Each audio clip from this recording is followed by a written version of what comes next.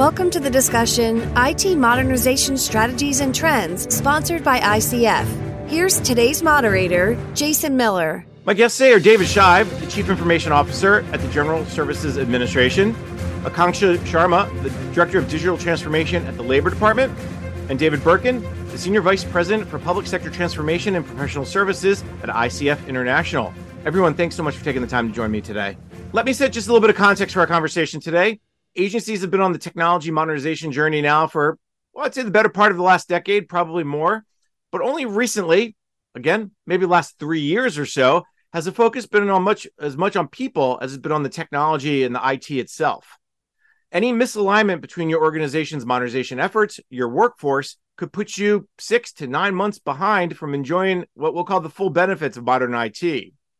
Now, it's clear that you need long-term goals. You need strategies for ensuring the workforce isn't left behind as new technology is introduced. Agencies have to plan for change management all around IT modernization initiatives because there are so many moving pieces. And employees, let's just admit it, we all tend to learn as we go. And leaders, the folks on this panel, have to be aware of that dynamic. In fact, the recently released Small Agency CIO Handbook actually summed this up really well.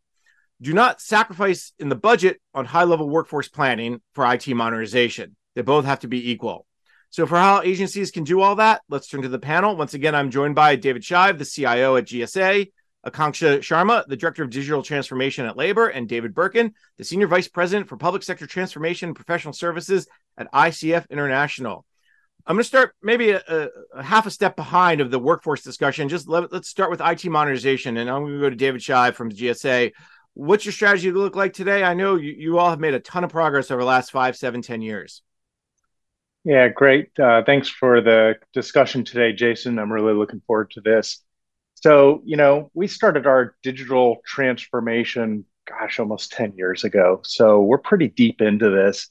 Our version 1.0 was focused on digitizing the bureaucratic process of the federal government, taking the existing processes and turning them into digital things and moving them through their life cycle. This next iteration that we're working on now is focused on increasing security, being accessible, being equitable, and reimagining the business process of government and taking a look at what the most highest value, shortest time process is to do a thing in government, and doing that digitally from a native standpoint rather than from a legacy bureaucratic process. We're using digital tools and data to improve the delivery of business here in government.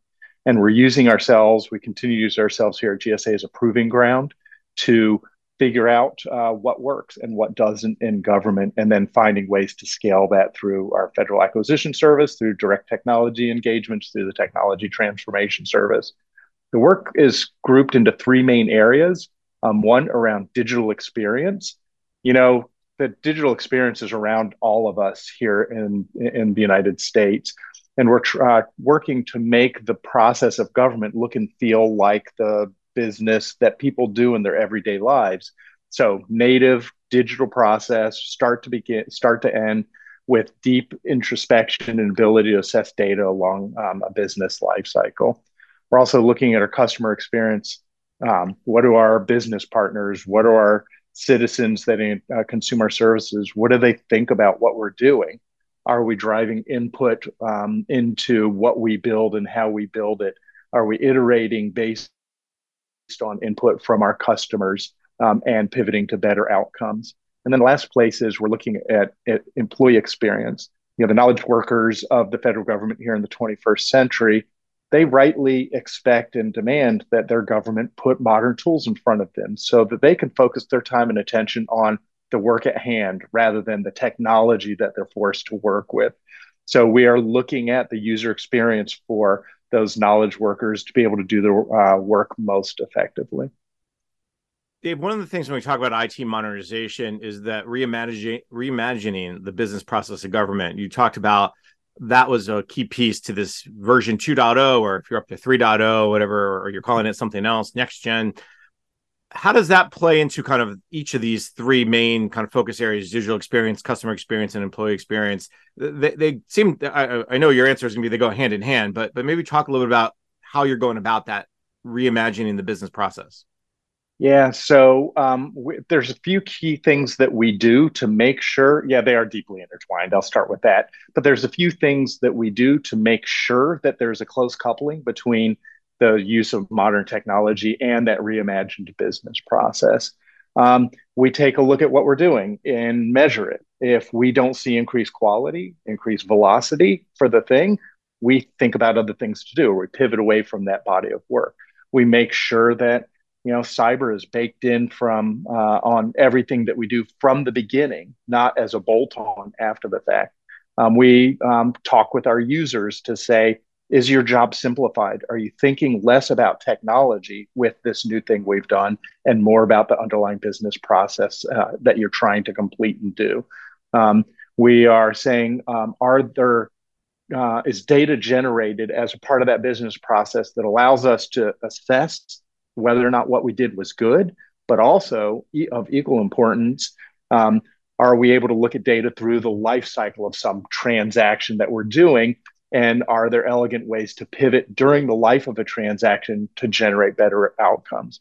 So when I talk about we're focused on customer experience, employee experience, we're talking about, yes, the technology that they're using, is that lightweight? Is that transparent to them so they can focus all their time and energy on the business? We're also saying, is the data generated allowing us to be good business managers to pivot and iterate to better outcomes at the end of a thing and even during the life of a thing?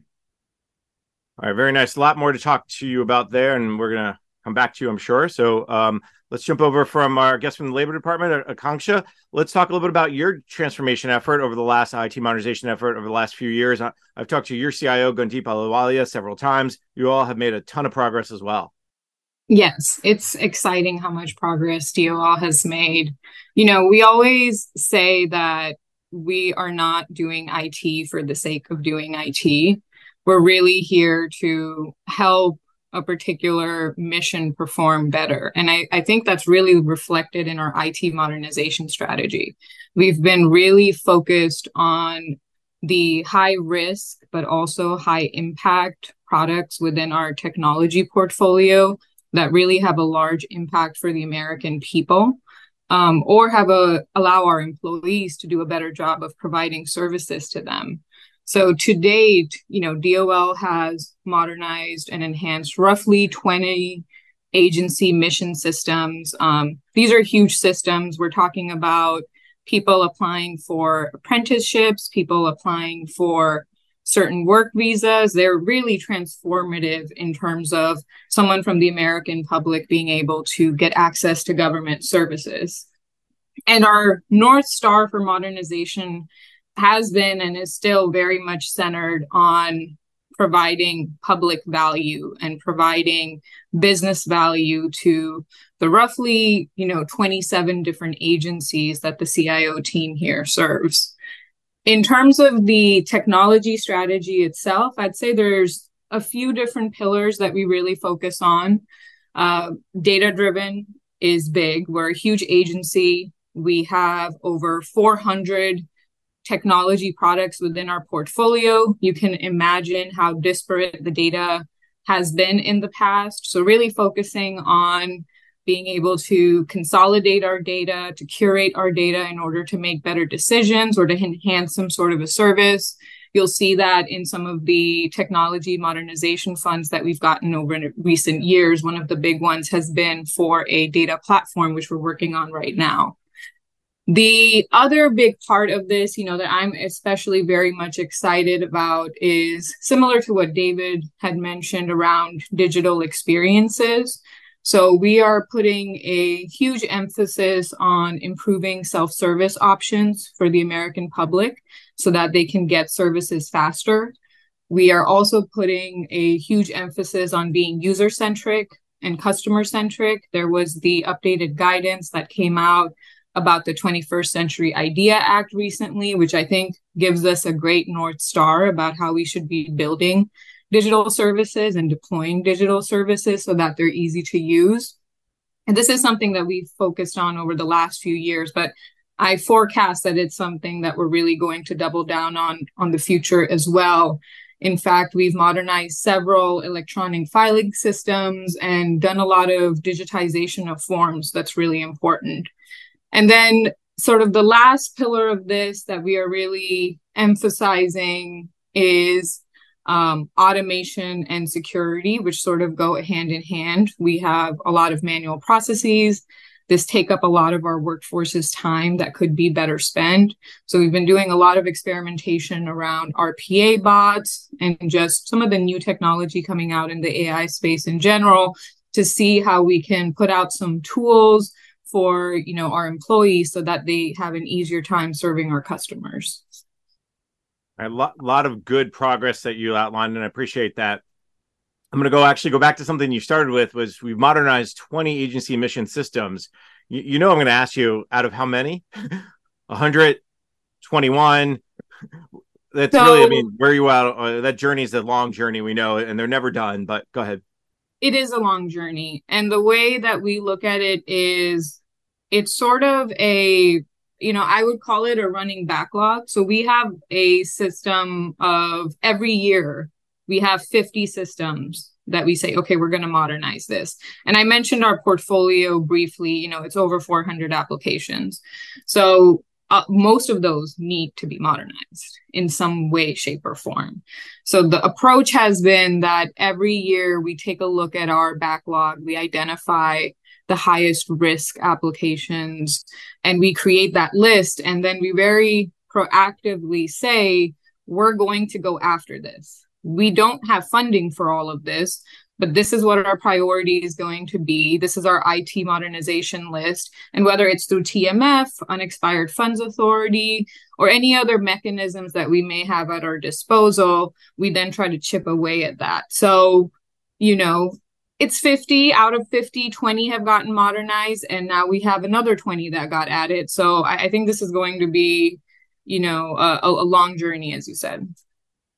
And as you said, just to kind of go back to what you've said in the past as well, it's not all about, it's the ones that have the highest risk. And you look at risk, I'm sure, in multiple different ways: security risk, risk to the mission, risk to the user, risk to this idea that, this is on Windows 95 and maybe we should move off of it, right? Because it's not supported anymore. So I imagine those are all kind of play into that decision-making process. Yes. And there's also business risk, right? If we don't do this, then like unemployment insurance, the work we've been doing around there to modernize that is a really good example of, if we don't do this and another pandemic-like situation happens where it's just as difficult to get unemployment insurance as it was this last time, then we are putting the economy at risk. So it's a combination of both technical risk, but also business risk to the country. And we try to come up with a list where we think that we'll be able to provide the most value. All right, a lot more to talk to. You mentioned RPA, AI, you talked about employee experience as well. So we'll come back to you on that. David Birkin from ICF. I'm going to ask you to either react to what you've heard, or maybe talk a little bit about what you're seeing within your clients about their IT modernization strategies. I'm sure what you're hearing from our two guests are very similar.